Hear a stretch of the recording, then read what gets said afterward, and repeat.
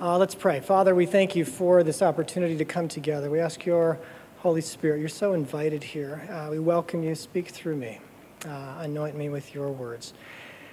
Let us show your beauty and your love and your faithfulness. In Jesus' name, amen. Well, I want to start out in John chapter 8. I wanted to look at some scripture tonight.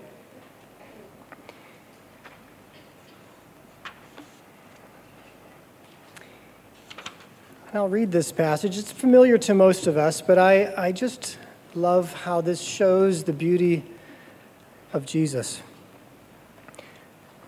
But Jesus went to the Mount of Olives. Early in the morning, he came again to the temple. All the people came to him, and he sat down and taught them. The scribes and the Pharisees brought a woman who had been caught in adultery, and placing her in the midst, they said to him, "Teacher, this woman has been caught in the act of adultery. Now, in the law, Moses commanded us to stone such women. So what do you say?" This they said to test him, that they might have some charge to bring against him. Jesus bent down and wrote with his finger on the ground. And as they continued to ask him, he stood up and said to them, "Let him who is without sin among you be the first to throw a stone at her." And once more he bent down and wrote on the ground. But when they heard it, they went away one by one, beginning with the older ones. And Jesus was left alone with the woman standing before him. Jesus stood up and said to her, "Woman, where are they? Has no one condemned you?" She said, "No one, Lord." And Jesus said, "Neither do I condemn you.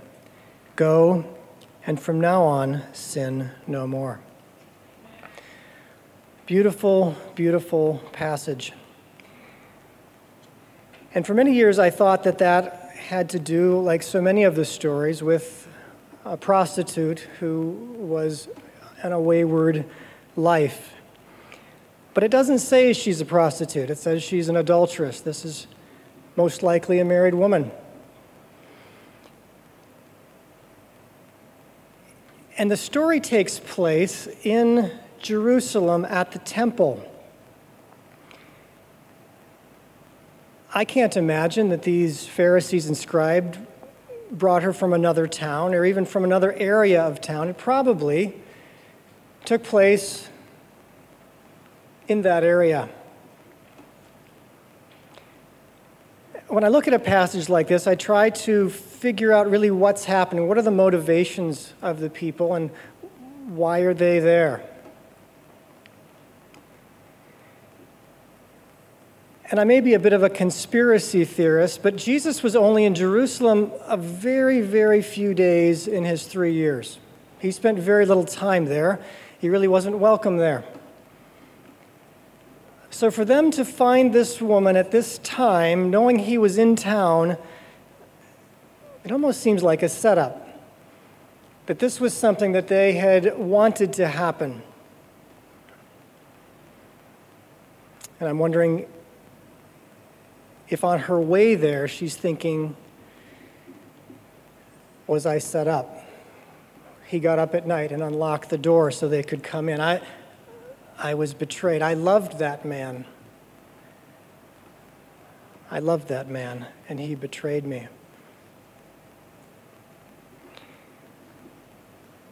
You know, betrayal really stings. And then she gets to Jesus, and he does something very interesting. And there have been a lot of hypotheses about why he bent down and wrote on the ground. But as he bent down, the people there were doing probably what you are doing. And they were looking at him. Now, the fact that he wrote with his finger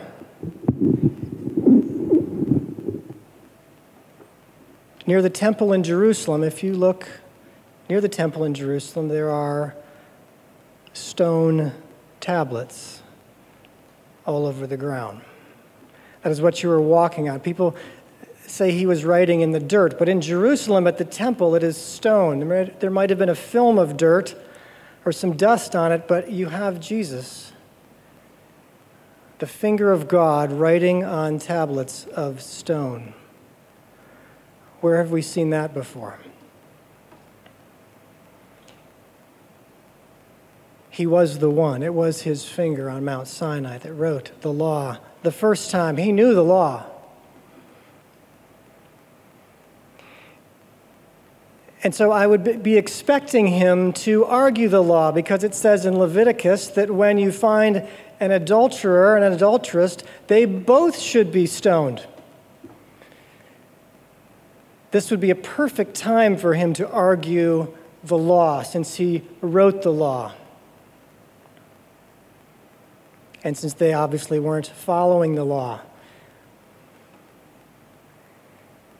You know, sometimes it's an opportunity for a legal solution, and sometimes it's not appropriate for a legal solution. There is another solution that only God would know. You see, if he started arguing with the Pharisees about the law, where is the focus of attention? Where has it been the whole time? The focus of attention is on the woman. Oh, she's from down the street. I wonder if I know her. Who is that? Is that so-and-so's wife? Just like we would all be doing, everyone's looking to try to see if... So for him to start arguing with them about her, the focus is still going to be on her. But just like what happened with me, as I bent down there, all of you just went like this. He took the focus, the shame, for a few moments off the woman.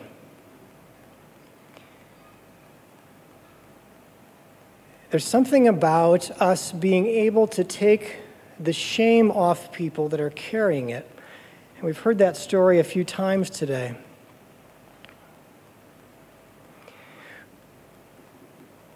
When you see shame, when you see weakness, how do you handle it? Your joy is dependent on how you treat weakness when you see it. Do you use it as an opportunity for gossip? Did you hear so-and-so? Yes, I know she's a good speaker, but did you know this about her? Well, yes, did you?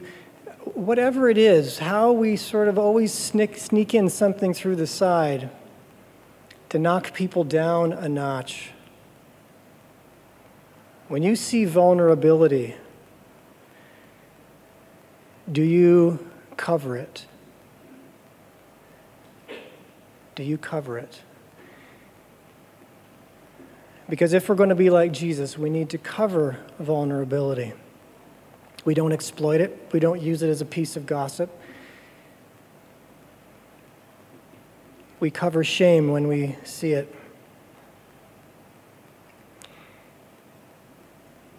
And it's interesting, as people in the medical profession, we hear and we see a lot of things, and often we can look down on those people, or we can use it as just interesting bits of gossip. But to be able to cover and to be able to protect. You see, your joy is dependent on how you treat the vulnerable, because the truth is, no matter how high and mighty you are in the world's eyes, whether you're doing neurosurgery or whatever it is, you know and I know that you're vulnerable, that you've got a weakness. Now we wear our white coats, we try to make sure that we look perfect and defend ourselves if we're ever accused of something, but the truth is I know that I've got vulnerabilities, and I would really rather them stay covered. And I would like my friends and colleagues to help me with that, to help me cover my vulnerabilities. But typically in our society, that's not what we get. We get people who, through envy, are trying to always take a stab at you, especially if you're pure of heart. They want to try to knock you down a bit. But I wonder, even for us, as we look at our colleagues, are we covering their vulnerabilities?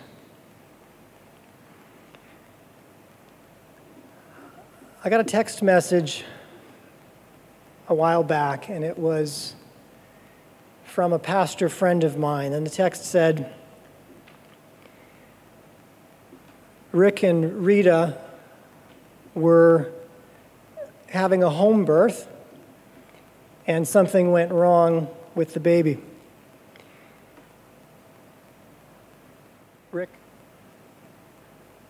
And I knew Rick and Rita just peripherally. I wasn't invited to their wedding. I wasn't that close to them, but I had seen them. But it hit me as, wow, that's got to be a lot of shame. Now, I really didn't want to get involved. Obstetrics is not my favorite pastime. But I was going to be driving by the hospital that they were in, and I thought, well, maybe I should stop by. But something in me was really not wanting to, because I didn't know what I was going to say. What would you say? Most of us here are in the medical profession, or at least we've got an opinion. We've all got an opinion about what should have happened. Very uncomfortable. Be easier just to stay home. This looks messy. Don't want to get involved. But when the Lord nudges you, you just get in the car and you go and you figure He will give you the words to say when you need them. As I walked in, I don't know what to say. But I walked into that hospital room, and the spirit of death was in there. They had tried the home birth. The baby, I can't remember if it lived or died at the home, but they called the ambulance finally, so they took the mother to the hospital. So now she's had this home birth. It's a dead baby. And now they're in the hospital, and there's just this death in the room. She looks awful. She's pale, and she really won't look me in the eyes. And, I just said, heard the words coming out of my mouth. God's not angry with you. And don't let the medical system shame you. You did what you believed was the right thing for your baby. You wanted that baby born at home. You didn't want it born in a sterile hospital environment. And I see your heart. And God sees your heart. And she just started weeping.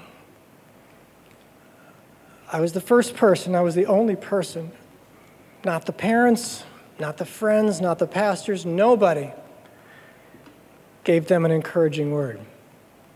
Everyone gave them the word I was going to give them of how this should have happened so that it wouldn't happen again.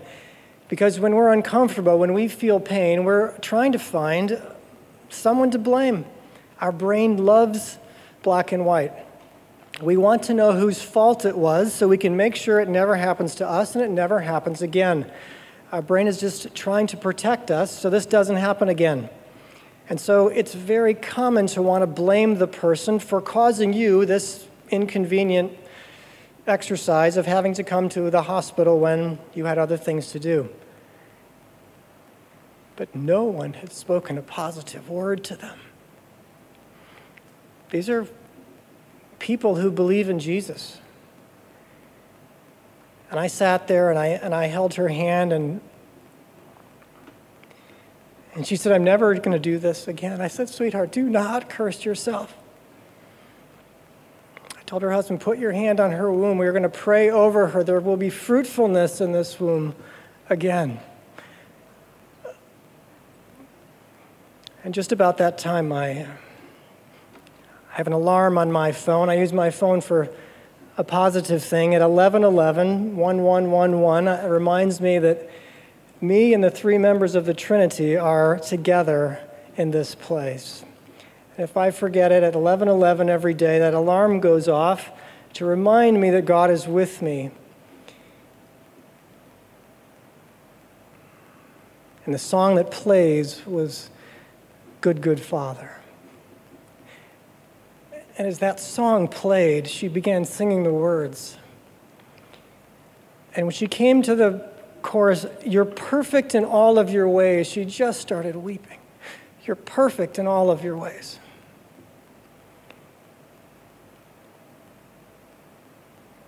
And something broke in that room.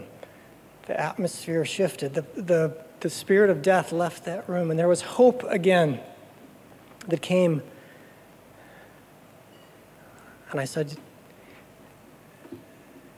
it's too soon now to think about this, but this season is going to pass. It always does. I said, I know, because I have made decisions, things I wish I could undo, but I can't go back and undo them now. People have died because I've made decisions. And I have to trust God with those decisions. And there's something very important to know, that when you make a decision that maybe God agreed with, maybe he didn't, but he never leaves you. You see, for many of us, when we did something wrong or made a decision that our parents disagreed with, we had to go away. We had to sort of be exiled. They got angry with us for making a decision they didn't agree with. And essentially, many of our parents actually used their love as a behavioral modifier.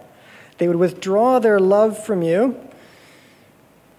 so that you would modify your behavior and make decisions in line with their will. And if you didn't, they would withdraw their love to make it painful for you. And so for many of us, we believe that if we make a mistake, something bad happens, that God leaves. And part of the reason is that our emotions seem to agree with that. When you have stress, especially this little girl, she was in labor for 48 hours, hadn't slept at all, was expecting this incredibly joyous occasion, and she has a dead baby, and basically she believes it's her fault. She didn't push hard enough. The baby got stuck, and she's a small woman, and if she would have just pushed harder, it's all her fault. And Satan loves to come in at those moments and plant that seed. It is all your fault. You're to blame. And then the relatives and friends and family all back that up. Yeah, we were all expecting a happy occasion as well. It is your fault.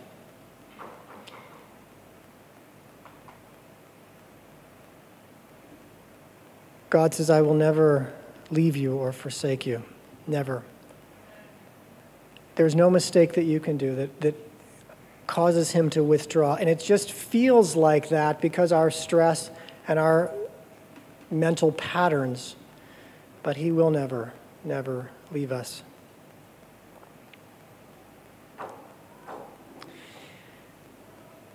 I said some other positive things. I said, you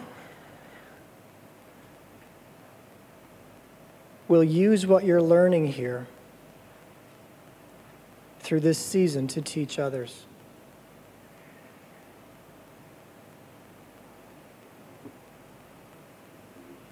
You will lean on God through this season. You will grow through this season. You never wished it, and you wouldn't wish it on anyone else. But now that you're in this, you will grow from this, and you will use it to help others when they're in their time of crisis. Because whatever you have come through, I'm going to tell you, you have an automatic anointing to help somebody else through that. So look back at your life. What have you been through? broken relationships, difficult childhood, difficult parents, divorce, whatever it is, whatever your pain, if you want it, there's your anointing. The reason I could speak to her and break this spirit of death was because I know what it's like to make mistakes that cost.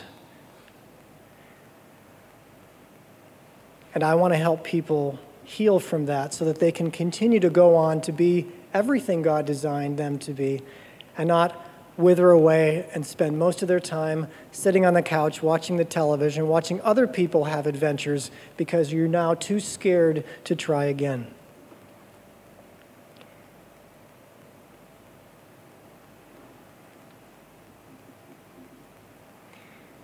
Basically, I said to them, I understand why you did this. I get it.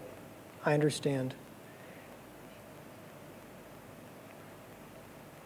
And I said, you have a good heart, and God is not angry with you. Somebody saw their heart. Somebody saw their heart and could overlook their decision-making process.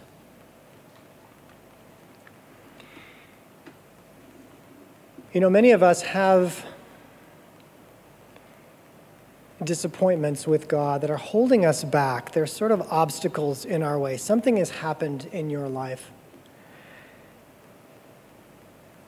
And I wonder if you give it a thought, if you can look back and say, at one point in my life, things between me and God were really, really great. It just felt fantastic. But if I'm honest now, no, it's not the same. It's not quite the same. I'm not where I was, and I don't know what happened. And sometimes it's a slow leak. There's just a slow leak. But oftentimes, there is an event that happened that disappointed you, that somehow changed the relationship between you and God. It changed your trust of Him, perhaps your vulnerability, your ability to draw near. And pain will often do that. Maybe it was a relationship that didn't work. Maybe it was a job you lost, a health issue, a betrayal, something in the family. Oftentimes, these things will sow some seeds in our mind that maybe God has backed off a bit.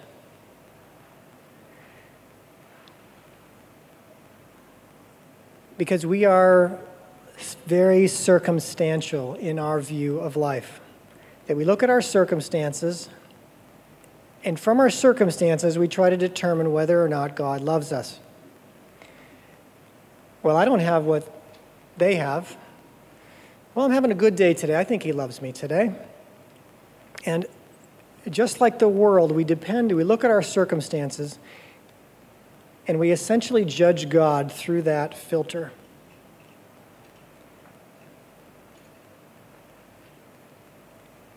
And I want to reframe that for you. That God proved His love for you and for me on the cross, with the cross of Jesus. Never to be any discussion about His love. Your circumstances are not the measure of God's love for you.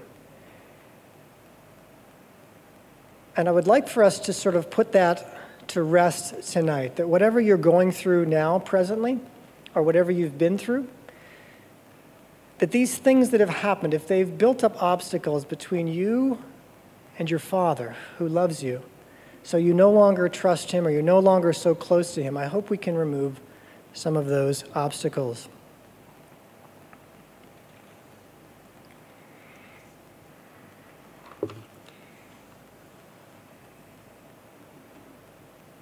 One of the areas that probably gives most, at least singles, the most pain is being single. I was single a long time. And through those years, what I discovered was that every year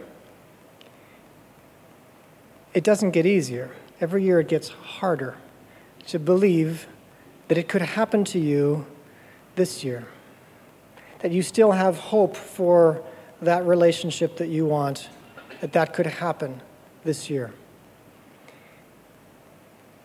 You have to grow your faith every year if you're not going to get bitter, if you're not going to start going backwards. You can't just stay neutral if you're single with the same amount of faith. If you desire a relationship, and I'm assuming that most or the majority do desire a partner. I certainly did. But I saw many, many people who got bitter, who got angry with God. And because they got angry with God, when their dating relationship didn't work out, they became angry with the person who let them down. Because it's so much easier to be angry with a person than it is to be angry with God. It's just so much more convenient. And so if I was dating someone and their level of spirituality or whatever it was just wasn't right for me, and I would say after a few weeks, this is just not right for me, I would feel that anger that I wasn't really free. And it was that kind of panic, that kind of anger that made life really difficult. And it tends to make you not want to try again and steals your joy. How can you maintain your joy as a single? What were some of the things that I did? You know, when I would have a relationship go bad, I would often write a poem or write a song about it. My namesake David wrote a lot of psalms in the Bible, and so I would start off with the heartache, with the grief. I was hoping this was going to be the one, but it turned out not to be. You know, many of us, we go right to the comfort, but we forget to grieve. We forget to actually say, this hurt. I had some expectations that this was going to work. Father, would you grieve this loss with me? Because our society wants to say, oh, you'll find another one, it's okay. Or they'll take the other tact. Well, you know, how old are you? Well, what difference does it make to God how old you are? Well, you know, I mean, if you want to have kids, and what difference does it make to God how old you are? He will work out his plan. Can you trust him? We try to be helpful by asking all those questions. God wants a new level of faith out of us, and I certainly found that the dating process, or even in the years where the dating process had dried up, could I still praise him? You know, I finally had to say to myself, you know, when I get to heaven, God is not going to apologize to me for not finding someone for me. I mean, he's going to say, well, did you get any of the gifts that I sent you? Did you see anything else that I sent your way? No, I was just looking for the woman.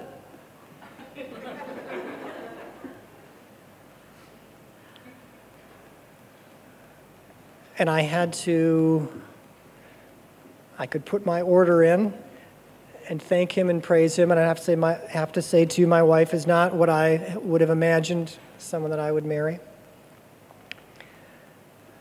But her heart is very, very beautiful, and I encourage you, all the singles, to continue to develop your heart. Many of us stop and sort of coast. Continue drawing close to God. Continue becoming the person that you want to be. Become the person that you would like to marry. That kind of faith, that kind of joy, and that kind of freedom when you meet someone, if they choose you, if they don't choose you, that's up to them, but they are free. You're not going to manipulate them. You're not going to coerce them. You're not going to try to get this thing to work, make them feel guilty if they back off. You are a treasure, and you continue to treat yourself as a treasure in the way that you think, in the way you spend time with God, in the things that you eat, in your exercise, in every possible way. You treat yourself as the princess or the prince or the treasure that you are, and you continue serving God. And do not get any resentment in your heart, because I can tell you, if and when that day comes, it is like they say about the birth of your child. You forget all the pain that has gone before. It's just time now to work on this relationship. And there is a lot of joy in that.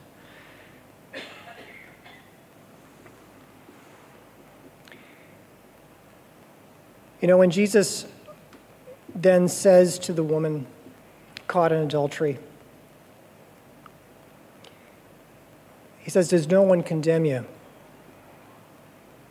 She says, "No one, Lord." And then he says those very powerful words, "As the one who wrote the law, thou shalt not commit adultery." He says, "Neither do I condemn you." What? How does that work? I'll tell you how I think it works. I think that Jesus knows your story and mine. And he knows the things that cause you to sin. He knows the twisting that has happened in your family. He knows the iniquity that's gone on before you. He knows the way the woman's husband has been treating her, and the way her father treated her mother, and the way her father treated her. You see, the way that your family has responded to you or not responded to you has set you up to make mistakes. Some very serious relational mistakes. And you have been beating yourself up for them because you've not been able to do it perfectly. And I believe that Jesus is saying to her, I know the twisting that has happened. I know the iniquity. That's what that Hebrew word means, iniquity. It means twisting. I know what's happened in your generations, and I know what you have had to live with, and I know why you made the decision to go to bed with that man. I know. And I understand. I understand why you made that decision. Don't agree with it, but I understand. There's something about, we call it attunement in psychology, attunement, tuning in. I understand why you made that decision. I don't condemn you. Don't do it again. And I want to just pause now for a moment, and I want you to think, can you tune in to God? Is there some point in your life that you can go back to and you can say, yeah, this issue, this area seems to be what is causing some distance between me and my Father. Ever since this happened, I can tell there's been a bit of a freeze in our relationship. Or things just not quite the same. Maybe I've got some distance now. I'm just going to give you a moment now, just to think, just jot it down. If there's an issue, either something that you've done or some circumstances, and I want to work through those tonight.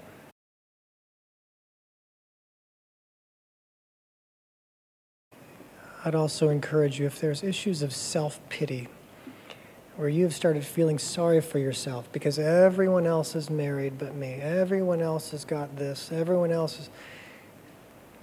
Be very careful with self-pity. That is the counterfeit Holy Spirit.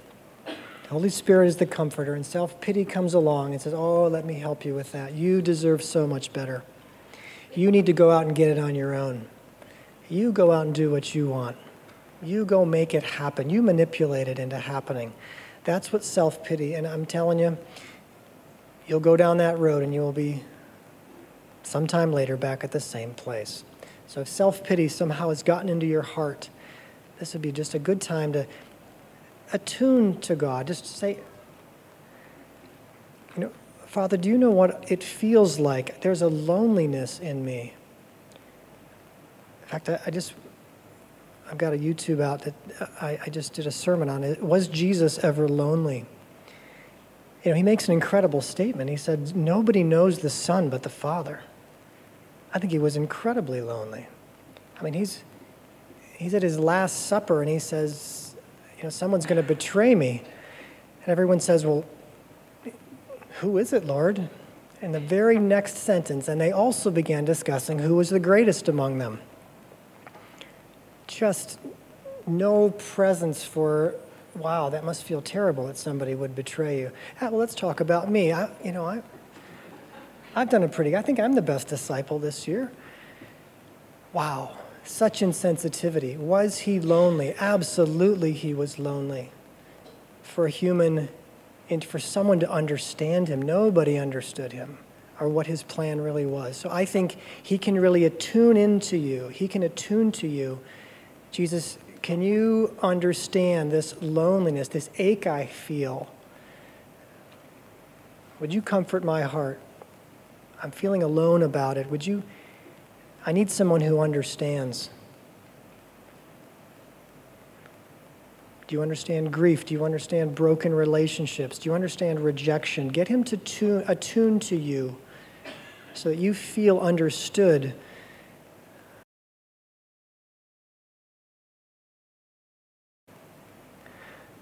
I also feel like the Lord is saying that there are people who've made vows in here. Like the little girl, because of her pain, I'll never do that again.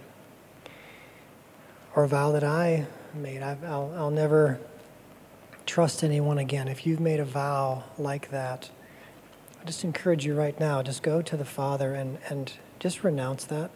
Just recognize it. Maybe it's just something as simple as, I'm never going to get up and speak in front of people, or whatever it is that you've made a vow and you've put yourself in this box and you've drawn a line in the sand with God. I'll never marry, I'll never whatever. Whatever it was for you,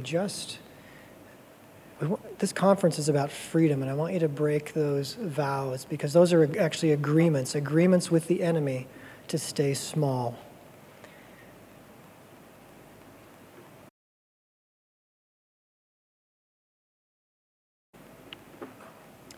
All right, I want to continue. I'm going to give you some time at the end just to really sit and process. So much going on here. I can see there's so much happening that the Holy Spirit just loves to work and go through the events of our life and help us with them. But there are some events of our life that we don't necessarily get any help with, that you don't understand why that happened. And that can become an obstacle between you and God. I prayed for that, and I didn't get it. My dad still died. I wanted that relationship, and it still failed. Why, God? Why? He doesn't often answer the why questions, but he often will answer, what do you want me to do now? How do you want me to praise you through this now? How can I continue with you, worshiping you in this season?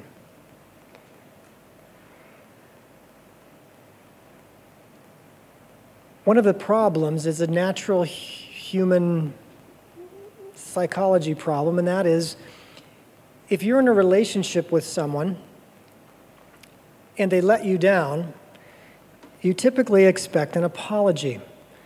If I was supposed to speak here at 7:30 and I walked in about now, you would all be sitting there. Maybe you would have continued worshiping or something. But when I got up, if I just started speaking, okay, turn to John chapter 8, you'd be sort of looking at me. You would not be able to engage with me until I said, I got hung up in traffic, I was, caught in a restaurant, whatever it was. There was the power lines were down. You would want some explanation of why I had caused you some inconvenience. As soon as I gave you the explanation, you would now be open to listen to me.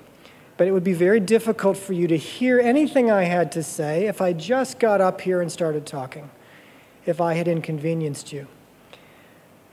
Now, when we talk about our relationship with God, it seems to happen all the time. We pray for something, it's a very big deal to us, and many times we don't get it. And we don't get any apology. And we're expected to trust again, right away, the next day. Wait a minute, time out. What about explaining what happened to this last situation so that I can trust you for my next one? Well, it's an interesting thing about God, and that He expects to be trusted not based on circumstances or on pain, but on His character. It would be different if I had spoken to you every day for the last 3 years, and only today I ended up late. You'd say, well, based on His character, He's going to be here. We know it. He always comes, but you would have a little more insight into my character. So God basically says, look at your life, look at the scriptures, based on my character, doesn't that account for something? But we're very relational, and it's a bit of a tension. It grinds a bit for us. But I want to shift that tonight, and I want to really move into this attitude of saying, based on your character, you don't have to explain it to me. You don't have to explain the details of my life, why this happened, why this hasn't happened on my schedule. You can explain it to me later. In heaven, it will become perfectly clear. You'll have plenty of time to explain it, and I trust, because of your character, you have a good explanation for it. You don't have to explain it to me now. That is surrender. You don't have to explain it to me now. I know based on your character, you have a good explanation for suffering, or you would never allow this. No parent wants his child to suffer unless he can see there is going to be a benefit from it, or there's a reason for it. But we in our pride expect to have the reason always. Show me the reason, and then I'll if I buy into it, I'll go along with the suffering. And if not, we get a bit of an attitude. I want to break through that tonight and just really move into the freedom God has to trust He's got a good explanation for what's happened in your life and in mine. Throwing away self-pity, noticing it if it starts to come in, knowing those little patterns. Oh, you poor thing. Everyone else, I used to, when I was single, see, husband and wife walking, or I would see a picture up here with someone's family, and I would sort of say, well, what about me?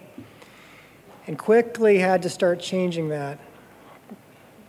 Bless them. Bless them. Don't give envy a foothold.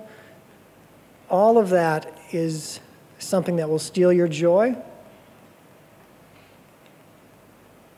And when God finally sends you the blessings, you don't want to be standing there with your finger wagging it at Him, saying, you should have sent me that earlier. It's not good for the relationship. You want to be praising Him, and then He sends you the blessing. You say, I was expecting it. Thanks so much. Thank you so much. You want to be in this attitude of continual gratitude. Our whole culture wants to move you to judgment, to criticism, to envy of what other people have as a basis of your case against God. And we're going to put that to rest tonight. So I want you to think of these issues in your life that you don't understand. Maybe there's a question, or you can think of a question, a why question. God, why did that happen, or why did that not happen that I prayed about? And I want to go through a declaration of sort of giving those questions to God and surrendering ourselves to His perfect will. And it's all going to make sense. It's all going to make sense in the end. So just give you a moment. Just think of a question.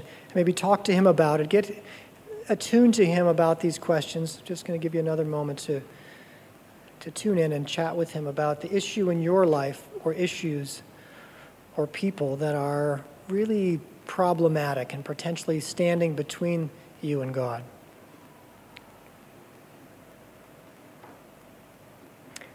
Okay, let's go ahead and just stand. Let's have everyone stand. Let's do a declaration now.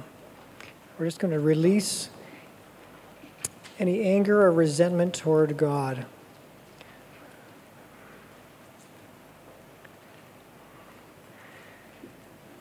Let's just say this after me. Heavenly Father, these events in my life that I don't understand, painful situations that have come between us, that are blocking me from receiving your love, I choose to set them aside.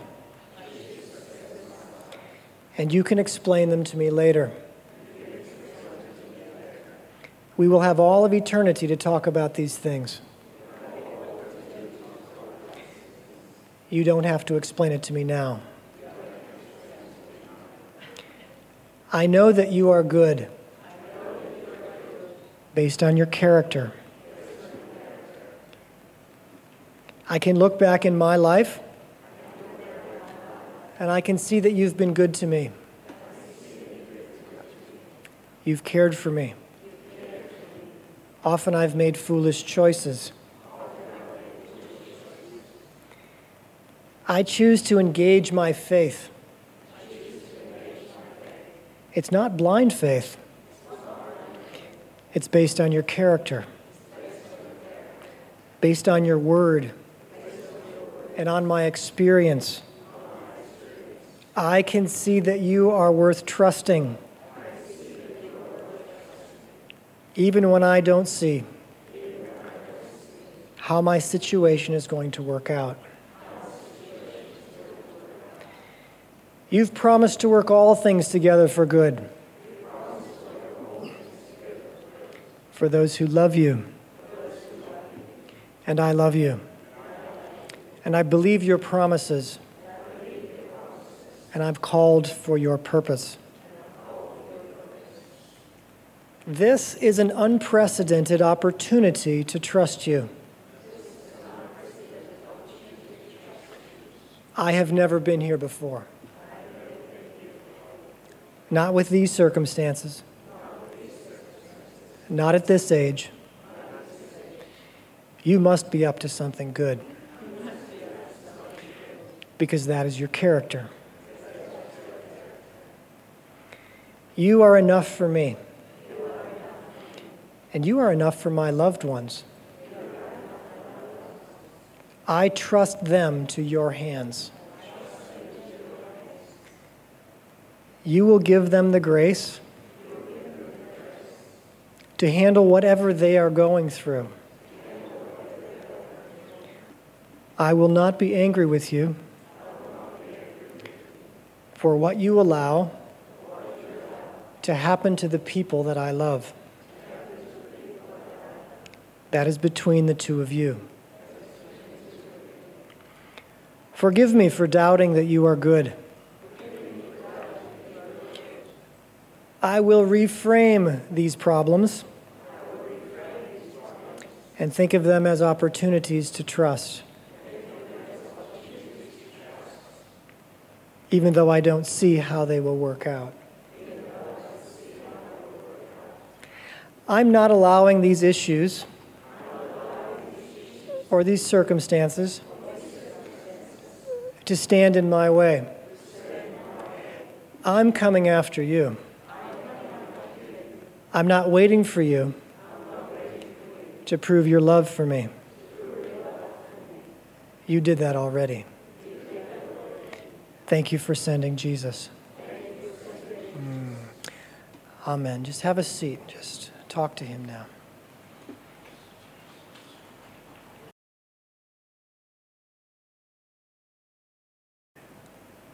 I did leave you with some forgiveness issues last night, and I just want to remind people that forgiveness is not necessarily reconciliation.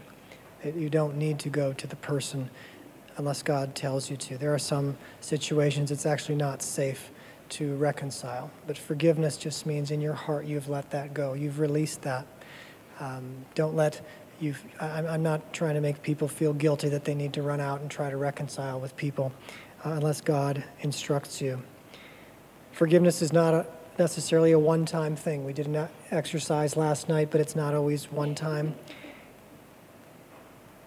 And there are some issues that you need help to forgive. I help my patients forgive. The big things often need someone to help you to forgive. And if that's you, please find someone on the prayer team to help you to forgive some of these large items. It may be too much just for you to do on your own.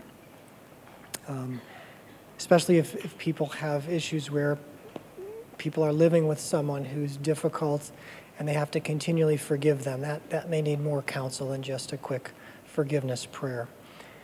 But I want you to sit just with the things with the Lord now, thinking about vows you've made, thinking about self-pity, thinking about people that have hurt you, thinking about mistakes that you've made, and believing that God is not angry with you and pushing into that. And then also releasing any anger and just saying, let's just clean the slate. I'm going to trust you in a new way, in a new level from now on. And maybe even scribble some notes of what that might look like in your life, how that might work into even a discipline or something that you would want to incorporate into your schedule that would help you to live with that truth.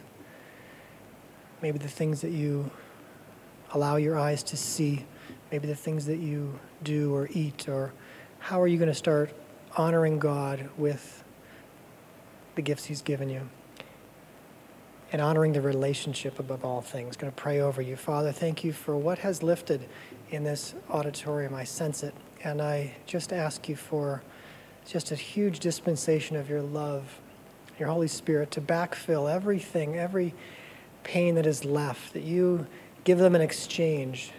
And maybe even ask the Lord what He would give you in exchange for releasing all of this stuff. Father, I ask a huge blessing and protection for each one as they go and as they sleep, giving them dreams and visions of you. In Jesus' name, amen.